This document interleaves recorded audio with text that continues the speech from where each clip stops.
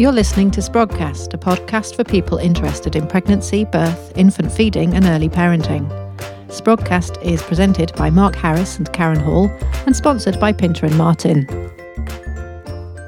Welcome to episode 54 of Sprogcast. I'm Karen Hall. And I'm Mark Harris. In this episode, we're chatting to and about Milli Hill and her new book, Give Birth Like a Feminist. So it's all about autonomy and human rights in birth.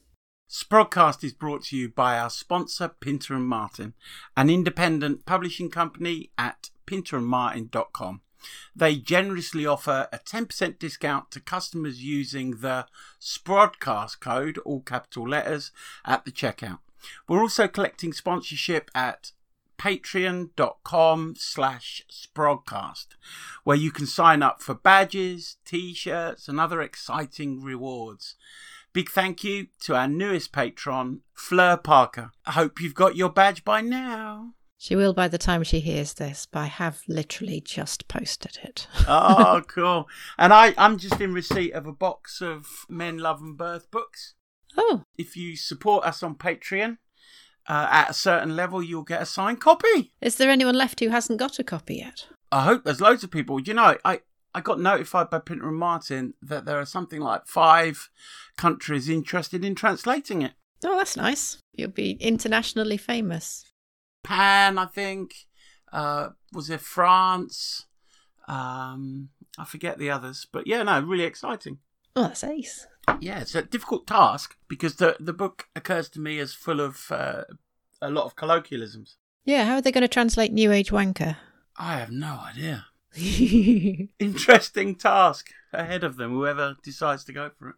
It really is. Anyway, how are you then? What's going on? I'm doing all right. Term has started, so I'm back into university stuff, just getting ready to run my module in a couple of weeks. What's your module again? My module is breastfeeding knowledge at level 4. So lots of fundamentals, how does it all work, and then the social and cultural context. So as you can imagine, I really, really love doing that. I bet you do. Do you do a lot of anatomy and physiology? Not a great deal, no. Well, we do kind of the physiology of how milk production works. Yeah. We're not dissecting anything. No, good. I tell you what I found interesting. You know, when I first studied as a midwife back in 91, we had pictures of the inside of a breast, you know, drawn pictures. Mm. And when I did a return to practice, which is nearly 12 years ago now, apparently the pictures have been updated because of the advances in scanning, FRMI scanning. What we thought was going on inside the breast actually wasn't, and they look very different to the way they looked when I was taught about them on the inside. Weren't those original pictures made from basically corpses where the illustrator had spread everything out nicely to make it look pretty for the drawing? Yeah. Yeah. Women in every context need to be pleasing to the eye. Are you making some down with the patriarchy type comment, Karen? Am I speaking? Then I'm making that comment. Well, I don't know. We're going to be talking about Milli's book in a bit, aren't we? We are. I think it might have got me a bit fired up. Sorry. How are you? I'm just back from doing BA 3-step rewind process training with 20 1-to-1 midwives. Brilliant. Was that the one that you offered them? Yeah, well, we gifted them it. You know, just wanted to do something. And 20 of them came. And I'm going back again to train a few more. Nice one. Yeah, it was nice to see them. It was nice to acknowledge how cutting edge they are in terms of, as a project, you know, they were ahead of the curve. And lovely to hear that a number of them are staying independent and getting insurance through My Midwife and Me, which is a business, I suppose, that offers independent midwives indemnity cover for intrapartum period. Mm. And it was lovely to talk to them and to pick up on the excitement that they were feeling about, you know, a new page turning. That's really nice that it's turning out to be an opportunity. Yeah, not for all of them. Don't forget, you know, the nature of the human animal. And not necessarily for some of the women who have effectively been dropped. And I know that's not a deliberate thing. But... Definitely not. Well, they had no choice about that in many ways because of the way the system was managed by others. But no, the majority, I'd say, or quite a large number of the women that joined that project joined it because of a previous experience that wasn't good. Mm. You know, when you think about that, suddenly they have to go into the system they were seeking to avoid. Mm. Also, when you think about the midwives that worked on that project, you know, I would say a number of them had poor experiences when they went into NHS hospitals with their clients. You know, they've been treated in ways that, you know, weren't very pleasant. So if you can imagine, they're the very hospitals they're now applying to work in. That's not a pleasant experience, potentially. Yeah, definitely. Which puts me in mind of something I was going to say. Do you know, guess who I've been talking to? You can't guess. You've got no idea. Hold on. Let me guess. All right. No. Okay. Marie Lewis, who is a consultant midwife, or she was a consultant midwife, and she's the person that I'm interviewing on stage at the Northern Ireland Positive Birth Conference next week. Next week? In 2 days' time, if you're listening to this on day of release.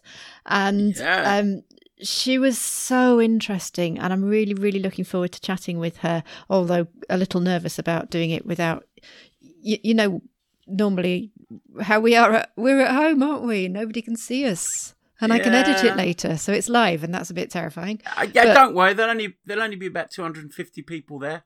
That helps a lot, Mark. Thanks. Yeah. But she was talking about, you know, the system and all the issues that are coming up, and I thought we'll get her back at some point and actually interview her for the show. Definitely. Yeah, I'm excited about next week, aren't you? Yes, definitely am. Yeah, who's on? I think Michelle O'Dont's on, isn't he? Yes, Michelle is second to last before Niamh McCabe. Oh, nice. So I'll get to hear him then, because brilliant. Very excited. I'm speaking on transforming birthing culture. Yes. Well, I think we better move on to Milli then. Well, I was wondering whether it would be good to listen to the interview first. And then we could talk about it, because we've both got the book and you've heard the interview, and I think it's such an interesting subject. So let's play Milli now.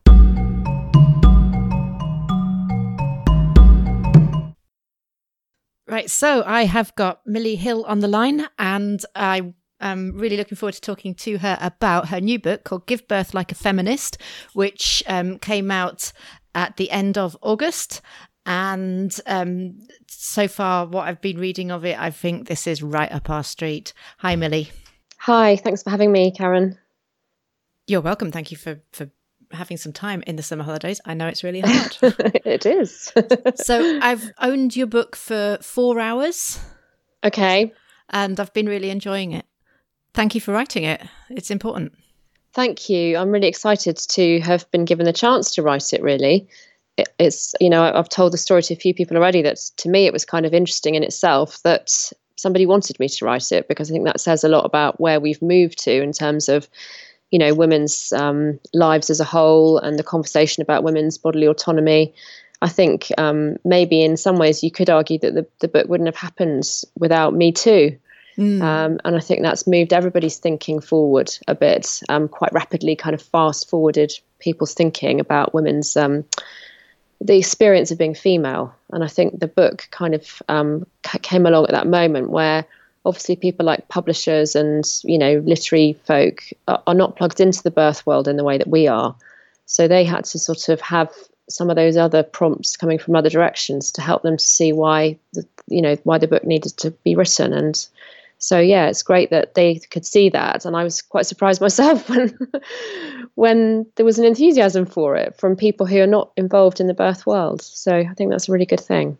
Maybe this is the perfect time to open up this conversation about bodily autonomy for women and consent and who makes the decisions. It's a really hard conversation to have. It is really difficult. And in the context of maternity care, it's really, really hard.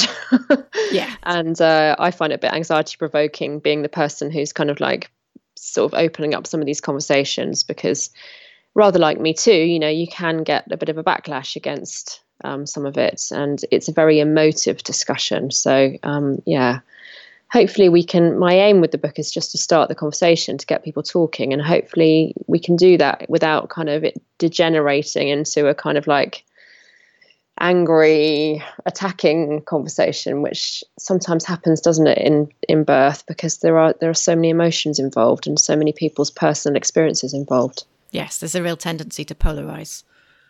Oh, totally. And I've tried to, I mean, I don't know whether you've got to me going on about polarization, but I do talk about that in the book a lot. And I've tried really hard to sort of not let myself do that and to kind of like flag it up as something that we all need to be watching out for constantly. I felt like what came across in the book so far is a very balanced tone in the sense of being respectful of people's choices, which is what you are writing about. Yeah, I mean, that's something that I've always tried to do. I think with the positive birth movement and with the other book I've done, the positive birth book, I've always tried to sort of give back to women the definition of what a good or a positive birth experience is, rather than trying to set an agenda and say, look, this is the best kind of birth you can have and this is how to get it. So this book's no different in that respect. And I've tried to tread that line, and it is a hard line to tread, because we do need to have a conversation about whatever you want to call it, natural birth, normal birth, straightforward birth, physiological birth. We do need to have a conversation about that. And that is a feminist, an area for feminist attention. What is happening at the moment to women, in the sense that so few women are having again, insert your favourite word here, natural, normal, straightforward, physiological. Well, even you could just say so few women are having a positive birth experience. Well, that's also true, but I think that's a separate discussion, because we can talk about how to make birth more positive for all women, no matter what kind of birth they want or need. But we also do, I think, need to have a conversation about physiological birth and why so few women are having that. Because at the moment, the percentage of women who are actually having a birth without any, pharmacological or medical input at all is getting smaller and smaller and smaller. And that might be okay. We might all come to an agreement that that's fine. But then we need to say, well, what are we going to do next? What is the future of birth? And, so there are important conversations to be had about that type of birth, I think, which is becoming, heading towards extinction. Yeah. And it's not because our bodies are getting less and less capable. Well, some people say that it is. It's because we're getting older and fatter, but I think that's another sort of fairly, my feminist flag goes up when I hear that as well, really. So, and that's another interesting part of the discussion. Are we fit for purpose? Are women's bodies made to give birth or not? That is interesting. And there must be data that would support or disprove whether it's only the older and fatter women having these experiences. I feel very politically incorrect right now. Yeah, there is. There are interesting, figures around it. But I think also, I mean, in my book, I've looked at some of the models of care where they are very hands-off. And it's really interesting when you look at their data. And I've actually got some of the numbers in front of me because I pulled them together for a conversation I was having about this the other day. And I thought I'd mention them to you because I think it's so interesting. A wonderful midwife in Australia who runs a place called the Lismore Birth House, where she is very, very hands-off. And she has all different kinds of women from all different, shapes and sizes and risk factors or whatever you want to call them come through her doors. Well, she has an 89% straightforward vaginal birth rate and a 6% caesarean rate. Then you've got the wonderful one-to-one midwives. I won't go into their situation right now because we're talking about something else, but their figures show a 97% straightforward birth rate at their home births and 76% if you combine in the hospital. The Albany, who many people know about, who got closed down, they had a 79.8% straightforward vaginal birth rate, and Ina May Gaskins, the farm, has a 95% straightforward vaginal birth rate. So all of these models of care who are treating women in a different way, who have all kinds of women coming through their doors. They're not sort of different to average women. They're just women. Are getting these results and having, this sort of extraordinary figures, really, when you compare them to the national normal birth rate in this country, which is about 59%. So, we have to ask ourselves, what are these models of care doing that isn't happening for the average person who's going through the NHS, let's say. And so many women are coming through the other side of birth feeling their bodies let them down. They shouldn't have made that birth plan. They shouldn't have got their hopes up.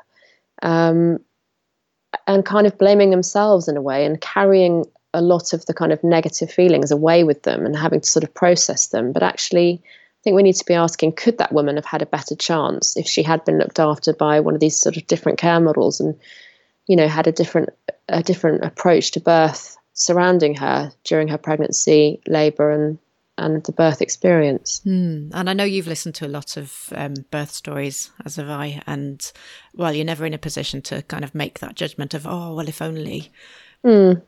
You can't help it sometimes just thinking, in that situation, I'm not particularly surprised that was the outcome. I know. And you can kind of, sometimes I even sort of see it unfolding, like as it in real time, somebody's messaging me about, oh, now this has happened and then now they've said this, and you just think, I know how this is going to go. I just know it. And it does. It ends up in a traumatic experience or a cesarean or both. And,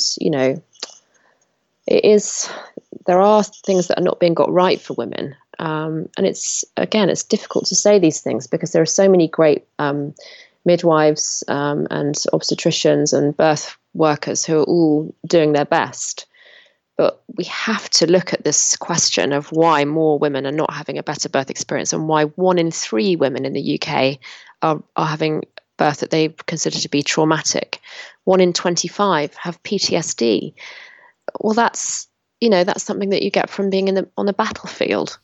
So, there seems to be a sort of shrug involved, especially in kind of like the wider world and the media, etc. Like, oh, well, that's just birth. Birth is just like that. But, I think when you look at some of the figures that I've just quoted and you talk to women who have had better birth experiences, you realise that it's more complicated than that. Birth isn't inherently traumatic.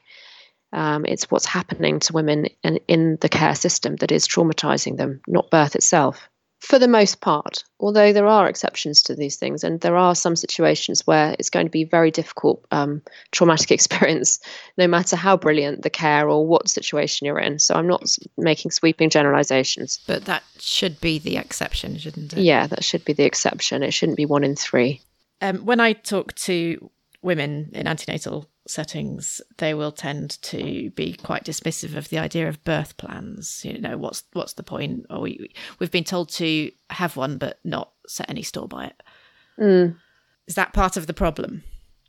I think it is, and I think there is, in some cases, there's kind of a misogyny involved when it comes to birth plans, and I've highlighted it in the book. The book by Adam Kay called This Is Going to Hurt, which everyone thinks is hilariously funny, says some really misogynistic things about birth plans, in my opinion. Positioning women as this kind of like, you get this kind of stereotype of the middle class, floaty dressed mother with her sort of silly ideas about how she can control birth. And then, inevitably, she ends up in the operating theatre. Yeah, and you quoted Birthzilla. Yes, exactly. Birthzilla. I say to people in my other book, the Positive Birth book, if you need to be Birthzilla, because I think, again, that's a kind of very sort of, sexist idea, really. This idea of a woman who's actually got strong ideas and who knows her own mind and who's kind of bossy, if you like. The bossy woman stereotype, the sort of angry, bossy, men don't have to put up with that kind of stereotyping.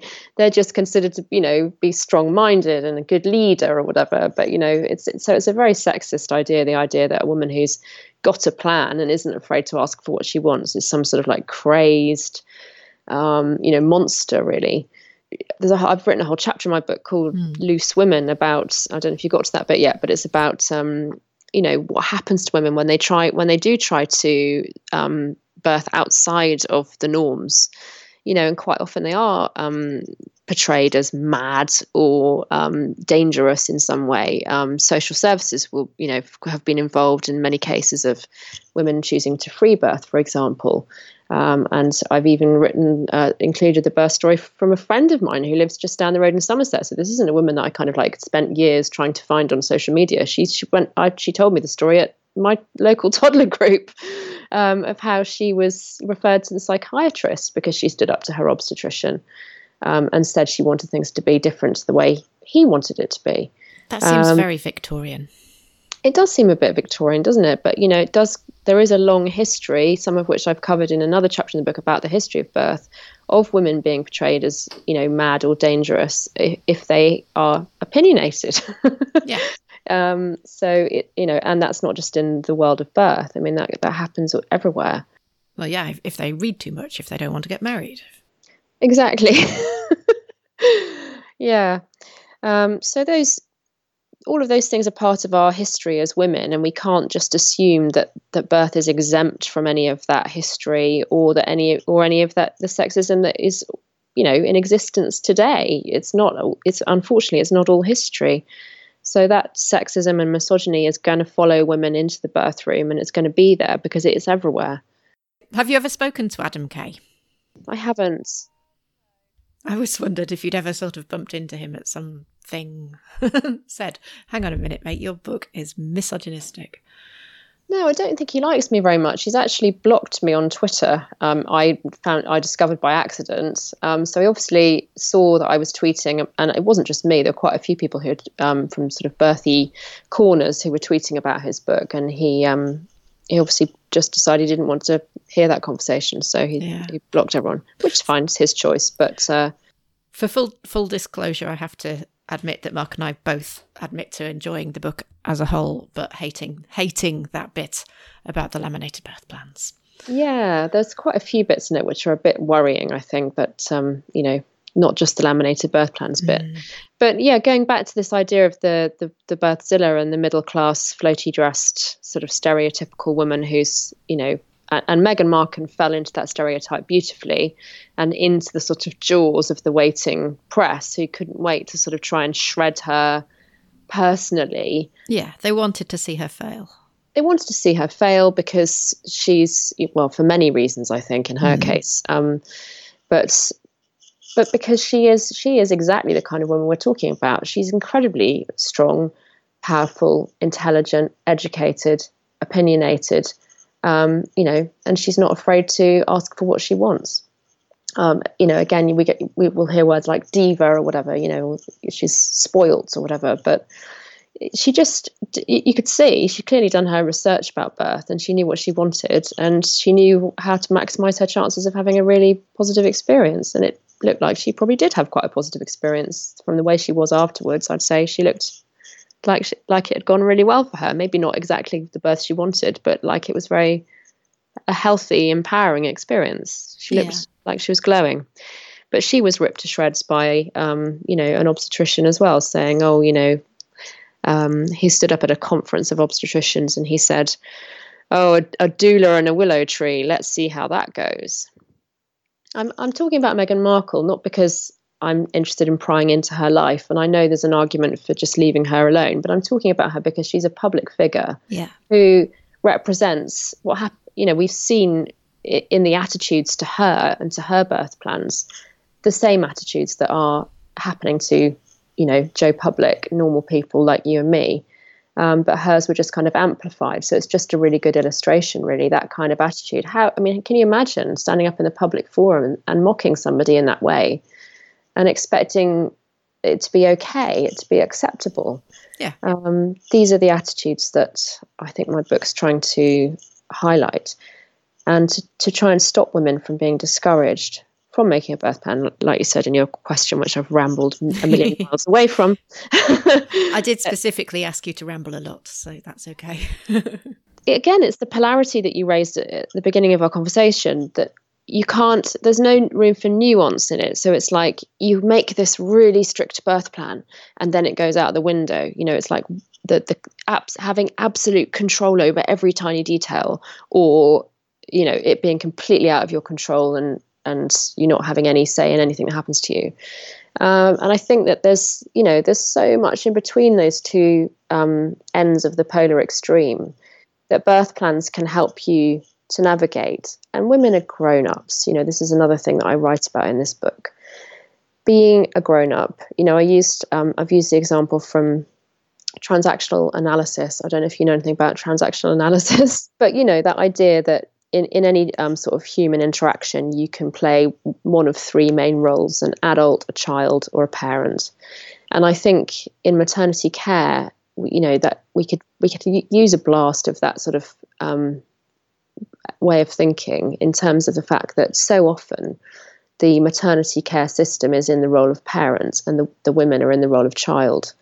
And we need to be going into that maternity care system holding on very tightly to our role of grown up. And the maternity care system needs to be treating us not as parent but as grown up. So we need to be meeting grown up to grown up in that interaction. And a birth plan is a good example of that. It's a grown up document. It's saying the thinking that I've done about this is here on this page. The choices that I've made are here on this page. I have thought through my plan B. I have thought through what I want to happen because I'm a grown up, so it's. Yeah. And in fact, it's not a letter to Father Christmas. It's evidence that somebody has done some research and wants to be involved in the decision making about what happens to her own body. That's right. But unfortunately, the sort of a self-perpetuating sort of vicious circle, really, of a birth plan being portrayed as the letter to Father Christmas, which I'm totally going to steal now and use. Such a good analogy. So when they're portrayed in that way, then women, that further discourages women from making them. So we've got a kind of a negative loop there that we need to break out of. And again, it's quite infantilizing, isn't it? Because it's saying, you don't need to worry your little heads about this. We've got this under control. And at the end, you'll get a healthy baby, and that's all that matters. Yeah. Well, yeah, that phrase. Yeah. It kind of has underpinned quite a lot of everything that I've done, really. And certainly, I think it was about 5 or 6 years ago when I wrote an article with that title, and it was by far and away the most viral thing I've ever written. It's been read millions of times. It was really influential. Yeah. I just somehow nailed it. And actually, I was going through a really hard time in my life that the week that I wrote that. And I don't know how sometimes you just pull it out the bag, don't you, when you write something? Yeah, you definitely did with that one. And that was, but I think it sort of spoke to people, and it still does, because it's about saying, how women feel silenced by that phrase after birth, I think, was what the article focused on, Yeah. My experience is that it silences them before it as well. And because I do antenatal work, I hear it all the time. And as a kind of, well, why would we question the doctors? Why would we not do as we're told? And I say exactly what I was smiling as sort of wryly smiling as I read what you said about vaginal examinations, because I always say, in what circumstances is it okay for somebody to stick their fingers in your vagina without asking you? And they go, oh, yeah. An example that I use in the book is about the sexual relationship, because I think sometimes there's an anxiety around people like me. Are we saying to women, you've got to go in that room and tell the obstetricians to off? Are we trying to get women to go in and refuse to participate in any of it, and say no to everything? Okay, so the example that I'm giving is, in a sexual relationship, you might have been with your partner for 5 years or 10 years or 50 years, and you might have never, ever said no to them. You might have always said yes to everything and been perfectly happy, and that's fine. But you would have known, in a healthy sexual relationship I'm talking about here, hopefully, that at any point, if you had decided that you didn't feel comfortable or you weren't enjoying yourself, you could say no, stop. And that is the power dynamic that has underpinned your relationship with that person. So even though you've never said no to them once, your relationship has been built on the principle that you could, and that you knew that, and you trusted them. Well, in our current maternity care system, unfortunately, it is built on a dynamic at the moment where many women do not realise that they can say no.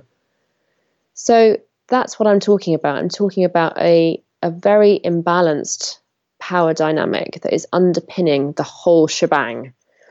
And when I go to sort of mainstream maternity events and I talk to people about choices in birth, one of the main things that they come up to me afterwards and say is not, oh, I didn't know I could choose to have optimal clamping, whatever, but I didn't know that I could choose. They didn't know that they could say no. They didn't know that they could ask more questions. They didn't know that they could change care provider. They didn't know that they could go to a different hospital, or, they didn't know that they had any say or agency or control in their birth experience. That was the big revelation to them from hearing me speak. So you think, wow, that is if that is the dynamic that's kind of underpinning maternity care, that you've got a lot of people going into it who don't know that they have any right to decline, that's terrible. And again, like I say, it's not about them then saying, now I know I can say no to everything, I'm going to. It's about them, the power balance. It's about knowing that you're safe to decline something if at any point you don't feel comfortable. I hope that makes sense. Yeah. It's about being confident that that is an option, a realistic one. Exactly.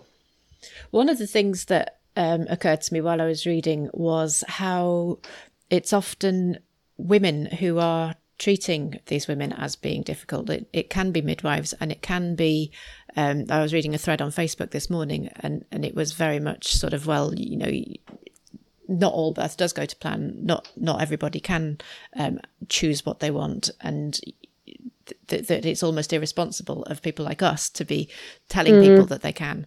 How can you respond to that? How can we change that? I think it's difficult. I mean, how can we change all of this? I must admit that sometimes I have days where I feel slight sense of despair that I don't know that we can.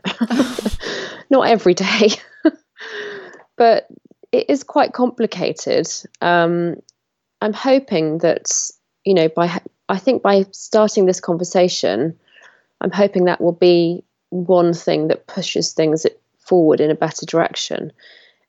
We are talking about, this is a book about feminism and how, it impacts on birth. We do live in a patriarchy, and there's a myth about patriarchy that it is, is all about men. Women participate in patriarchy and become slaves to the patriarchy, if you want to put it that way.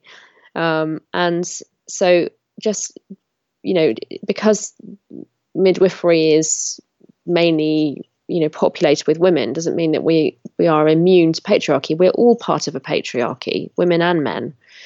It's a huge system change that's needed, and it goes beyond maternity care. And I think I'm hopeful that things are changing because, in the wider world, there are so many feminist voices and new movements in feminism that are causing people to rethink the way they behave, the way they treat women, etc. So I hope that filters into maternity care. But I also hope that stuff like the things that I'm saying filter into women's consciousness. For example, in terms of complaining, I think that's a real parallel with Me Too, is that quite often women have really quite violating experiences in the maternity care, and then they don't complain about them. They more than don't complain. They often express gratitude. Well, that's another interesting one. And a woman that I spoke to in my book described it as Stockholm syndrome, the one where you kind of fall in love with your captors. She said she felt that very strongly towards the people that had been very abusive to her in her maternity care. So it's complicated, isn't it? Yes. And I'm just feeling a bit of your despair. Oh, no. But what I do think will help is if people... If we do have, I'm just about to try and write an article about this, but if we do have a kind of Me Too movement for birth, because I think it's the little things as well. It's all those little kind of, like the Everyday Sexism Project. It's kind of those little moments as well. We're not talking about, this is the other thing that must be made clear, is we're not talking about extreme situations of obstetric violence. I'm not saying they don't happen, but for the majority of people giving birth in this country, that's not what we're talking about. We're talking about the little things. I just broke your waters, by the way, while I was giving you the vaginal exam. That sort of level of violation. Really good story that somebody told me for the book, which I think is such a good example of the kind of thing we're talking about, is a woman who was in a birth pool. Now, this was a home birth. So on paper, she had a home water birth, okay? But what happened to her was her labour was really cracking on, and she was really, really feeling that her birth was quite imminent. And the midwife said she wanted to give her a vaginal exam and that she needed to get out of the pool. So the woman said, I don't want to. I can't get out of the pool right now. I'm about to have a baby, kind of thing. And the midwife insisted it was essential. So she said no again.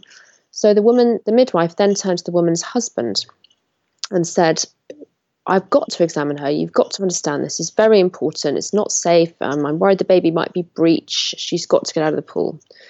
So the husband then felt, really between a rock and a hard place and found himself becoming involved in the situation. He helped the midwife persuade his wife to get out of the pool, and she agreed to get out and to have the exam. During the exam, it was incredibly uncomfortable, and the woman asked the midwife to stop, and she didn't stop. So after that birth, there was, a huge amount for this woman and her partner to process together, because what had essentially happened was a violation of her in which he had unwittingly become complicit. And I think that does quite often happen, actually. So not only did she have to process that she felt very violated by what had happened, but he also had to process that he had played an active part in that violation without wanting to. She then decided to complain, which many women, as we've said, don't. And when she complained, she spoke to a senior midwife, and she was told, well, if she had stopped, you wouldn't have let her continue, and it needed to be finished. And that was the end of it. I'm just putting that in the context of people having sex. Yes. Just in my head. Exactly. But I mean, and the thing about that story is that it's not an extraordinary story. I didn't, again, dig around for years trying to find that particular story. I hear stories like that. No, I've heard stories like that all the time. And actually, I shared it on my Instagram a couple of weeks ago, and loads of people commented saying, oh yeah, something like that happened to me. So there's so many elements to that story which illustrate what's not right here. And yet, like I say, this woman had a home water birth on paper, and there was no complaint lodged, because when she did try to complain, she was told, well, that was what had to be done. So, yeah, I kind of hate telling that story, actually, because every time I tell it, I can kind of, can really feel that woman's experience, and you just think, oh. It's a powerful story. I'm despairing again now. Don't despair. I'm thinking that using the hashtag and getting people to read your book is something positive that we can do to try and make those little changes to people's very big experiences. And Milli, I could talk to you all afternoon, but we're both under summer holiday pressure, so I should probably thank you for your time and let you go. Thank you so much for having me on. You're welcome.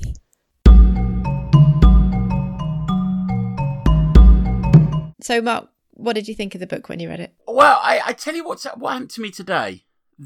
Just before this recording, I was speaking to one of the students on the BA 3-step rewind process. They're an NCT teacher. Her name's Bridget Supple. Oh, yeah. And she gave me permission to quote her name. She was raving about the book.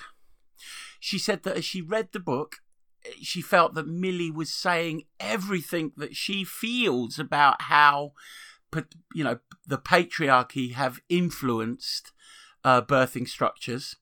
And she said she felt that Milli had been very courageous in the book in being willing to, without any airs or graces, without any qualifying statements, been very clear about how the service, the birthing institutions have been failing women.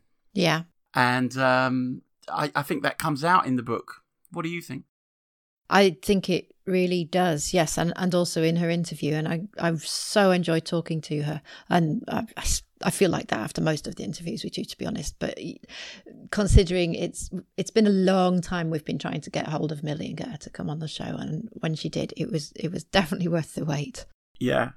What I like about Milli is that she's relentlessly pushing the conversation forwards and bringing it into the mainstream. And she, as she says in the interview, she was surprised that her publisher felt there was an appetite for this book. And she points out that, it was non-birthy people who were asking her to write this book about feminism and birth. All these things have been said before, but maybe not all in the same place.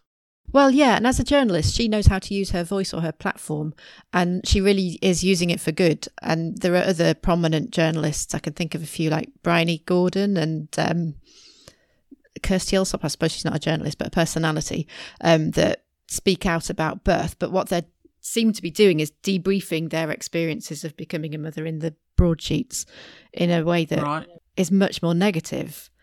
And what they don't seem to realise is how much they're becoming part of the problem by doing that, and part of the culture of fear and mistrust around birth. And I'm not saying they should be silent. Obviously, I'm not trying to shut them up. Of course, the danger in generalising in terms of how we speak about women's experience is that we are evoking a polarisation. So for every obstetrician or midwife that has behaved in ways that have kind of stripped women of power, you know, the idea of going to consent a woman, for every midwife obstetrician that behaves that way, there'll be others that don't. Of course. As they read stuff that kind of couches, that kind of suggests a generalisation, their reaction is to defend. And of course, they're not defending the system, they're defending themselves. Yeah, and then we've got polls. And that's the problem. That'd be my only reservation about the book. The content is extraordinary and should be read. Yeah. But the context of producing a book that generalises about practice is that you reinforce the polarity. And the polarity is quite pronounced because the people who don't put themselves in the category that you're putting them in defend themselves.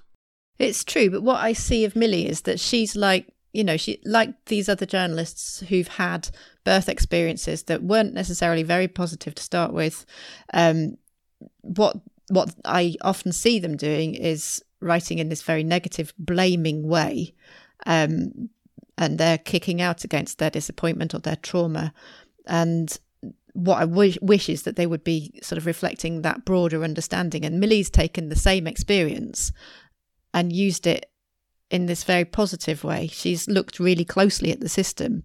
Instead of lashing out at it, she's examined it and trying to see how she can make it different for herself and for other women. And that seems really, truly feminist to me. That's why this book's important. Okay, got it. She's also such a real champion of the lived experience. Do you know what I mean? You get all the women's voices in her work. She uses a lot of anecdotes. She tells her own story a lot. I feel maybe a little bit too much self-disclosure in there. Too much self-disclosure? What part of the book are you thinking of? It's not a specific. It's the cumulative effect of lots of self-disclosure. Okay, I'll have to read again and see what kind of self-disclosure you're talking about. There's just lots and lots of I don't think this is... Oh, got it. That plus all the other women's voices. And I do think women's stories are important and I want to hear them. I hear them a lot anyway. And for me, that just makes it... She's kind of collating and crowdsourcing. And she's saying stuff that NCT's been saying for 60 years as if it's never been said before sometimes. But she's saying it loudly, and that's really important. She's saying it in the mainstream. Yeah, that was the point that Bridget was saying. She was hearing herself in the book because, of course, she's been an NCT teacher for a long time. And I felt that with Rebecca Schiller's book as well, The No Guilt Pregnancy Plan, which I absolutely love as a book, but it feels like a manual for an NCT course. Yeah. It's not new. It's new to the people who are reading it, but it's not new to people like us. Yeah, no, I get that. And in a way, NCT, and we're not an advert for NCT, and we're not sponsored by NCT. Karen, works for NCT. I'm a bit sponsored by NCT. Well, not for this. I mean, you're giving your time to this. This is independent. NCT have been doing this work for a long, long time. And NCT have been committed to a rigour around leaving your personal experience at the door when you go in to teach. Maybe that's why it jars with me, because... Yes. And I actually had this experience in my first tutorial of the year where we usually ask one person to share a birth story. And after doing that in this tutorial, one of the students said to me, "Karen, we've never heard your birth story." And I wasn't taken aback, but I was like, oh... Yeah, I've never really even considered telling you my birth story because I am trained to not be sharing. It's not about me. Yeah. I kind of get that, because although it's impossible, in my opinion, for a human being not to engage with their own story when they're communicating anything. Yeah. Because in order to communicate anything, I have to reference a previous experience. Otherwise, I wouldn't have anything to communicate. And of course, the previous experience will always only ever be mine. Mm-hmm. Totally true, yeah. NCT emphasising that is acknowledging that you can't stop it happening, but the awareness of it makes it less likely to happen. Mm-hmm. Yeah, go on, carry on. Yeah. Oh, I was going to say that my story is so much more than my birth. What makes me Karen, the NCT practitioner, or Karen, the tutor, or Karen, the Sprogcast presenter? It might have started with the birth on a personal level, but there is so much more that has gone into it than that. Yeah. I understand your comment now about self-disclosure a lot more. Thanks for taking the time. Yeah, no, I think that if you hadn't poked me so much, I would never have come to that realisation. So, yeah. It's what we do, Karen. It's what you do. Are we recommending this? Oh, definitely, yes. It's a good read. It's not flawless, but it's an important book. Now, tell me, top 3 books that you would suggest that every pregnant woman read. Rebecca Schiller's No Guilt Pregnancy Plan. Number 1. I want to say Human Rights in Childbirth, which is also Rebecca, isn't it? Yeah, say it then. I'm just the Rebecca Schiller fan club here. Yeah. What else? One more. A birthy book. Yeah. I quite like Bump by Kate Evans. Yeah, me too. It's very accessible. Yeah. They would be on my list, without a doubt. Well, there you go, as a starting point. But I've got much more reading for you if you are in this situation. Of course, and for male partners of pregnant women. Well, I think there's that Mark Harris. He's got quite a good book out. Yeah, I'd recommend Dean, what's-his-name's book? Dean Beaumont, yeah. Quite like that. What's his book called? I quite like it. It's very fact. The Expectant Dad's Handbook? Yeah, all of those are okay. They're dealing with the kind of nitty-gritty from a male perspective. Mine's a bit different, but there you go.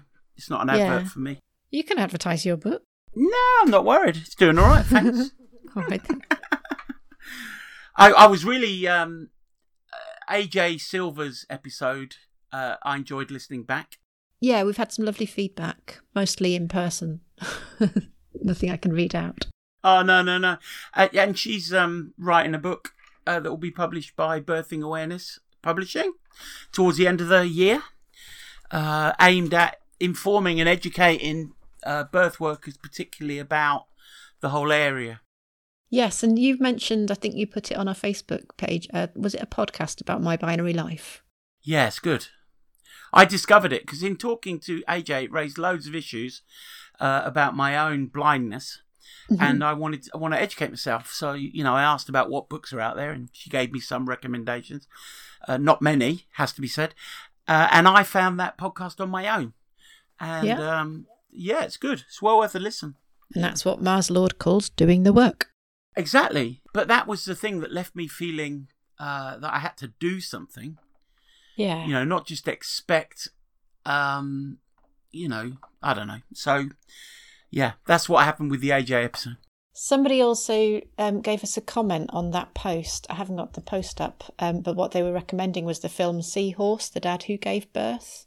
Yeah. Which is currently available on iPlayer. Yeah, I haven't watched it, but I think now you've prompted me, I will. Yeah, I was thinking that as well. Need to do that. Yeah, very good. What's in the news, Karen? You posted stuff. I haven't. I have. I've posted a Guardian article from the 9th of September entitled Charging Migrant Women for Maternity Care Puts Us All to Shame by Nell Frizzle. Why? Why'd you post that? Because she's writing about asking migrants to pay for their maternity care, which, if there's anybody out there who's probably less in a position to pay for their maternity care, it might be these women. Yeah, agreed. As they say, it's shameful that we should be treating people who've come here for sanctuary and help and a better life like people with fewer rights than somebody who was born here. Yeah. No, I'm in full agreement, yeah. Doesn't make sense to me. Full agreement. not suggesting that pregnant women are prisoners, but who was it who said that you can tell the status of a country by how it treats its prisoners? Surely the same can be true with to how a country treats its most vulnerable. Indeed. You know, and asking the most vulnerable to pay at a time of distress seems to me not a great reflection of the kind of society that we are potentially living in. Exactly that. Yeah. There's a full study on this. I'm not sure if it's by the RCM, but it's available on Maternity Action website, which is maternityaction.org.uk, and it's called Duty of Care, the Impact on Midwives of NHS Charging for Maternity Care. So that would be interesting background reading for this question. Are you going to post that, Karen? I can do, yes, I will. Do it. Yeah. And there's the article from the BBC, Does the UK have a childbirth race problem? This is an interesting article. Obviously, Mars has highlighted it. Yeah, and well done, BBC, for catching up with the rest of us. Yeah, it's cool. Although I did hear an interview on Radio 4.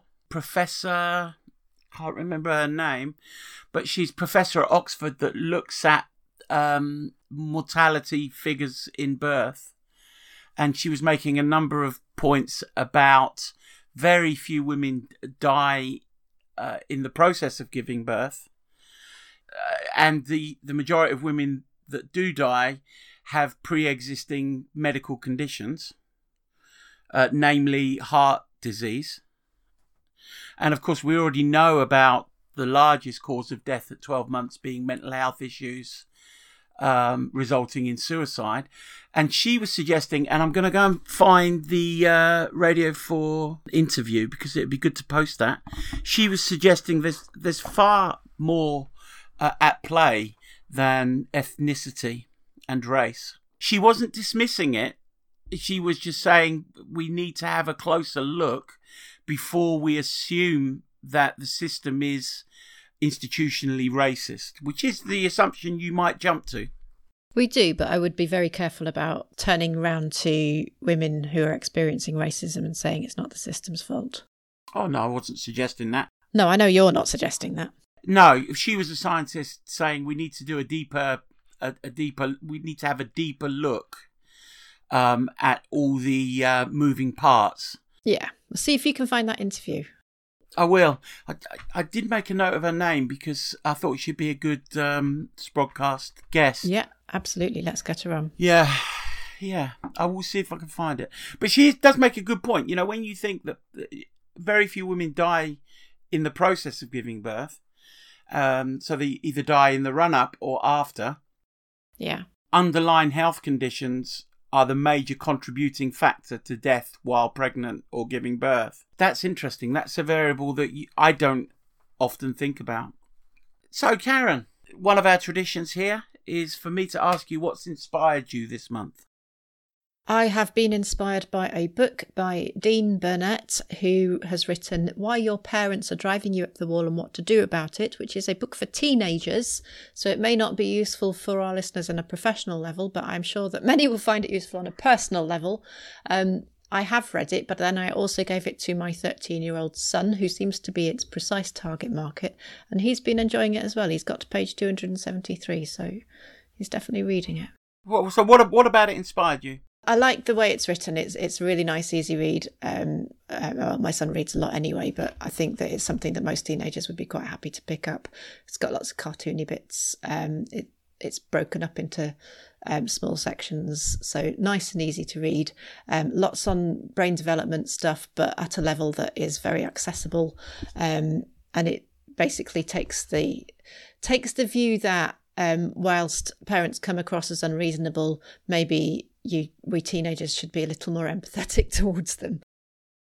Right. And I quite liked that approach. It's sort of, yes, it's tedious that they keep asking you to pick up the towels, but how long would it really take you to do that? Got it. How about you? What's inspired you, Mark? I can't think of anything, Karen. Well, that's very authentic. I know. I know. I just can't think of anything. So That's okay. I'm not going to fake it. Fine. I'd rather you didn't.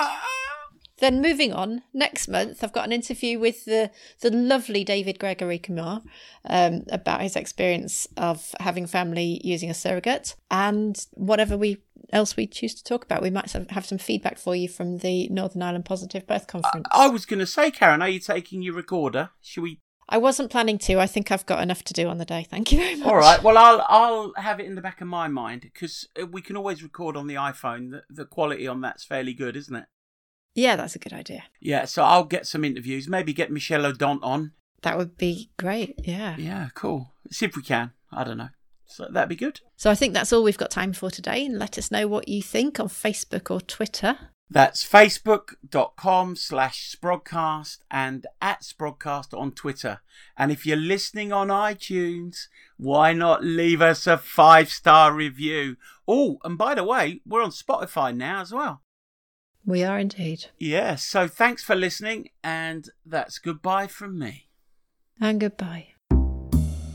You've been listening to Sprogcast with Karen Hall and Mark Harris. The news we've been discussing is on our Facebook page, facebook.com/Sprogcast. And don't forget you can buy great books from pinterandmartin.com using the discount code Sprogcast at the checkout.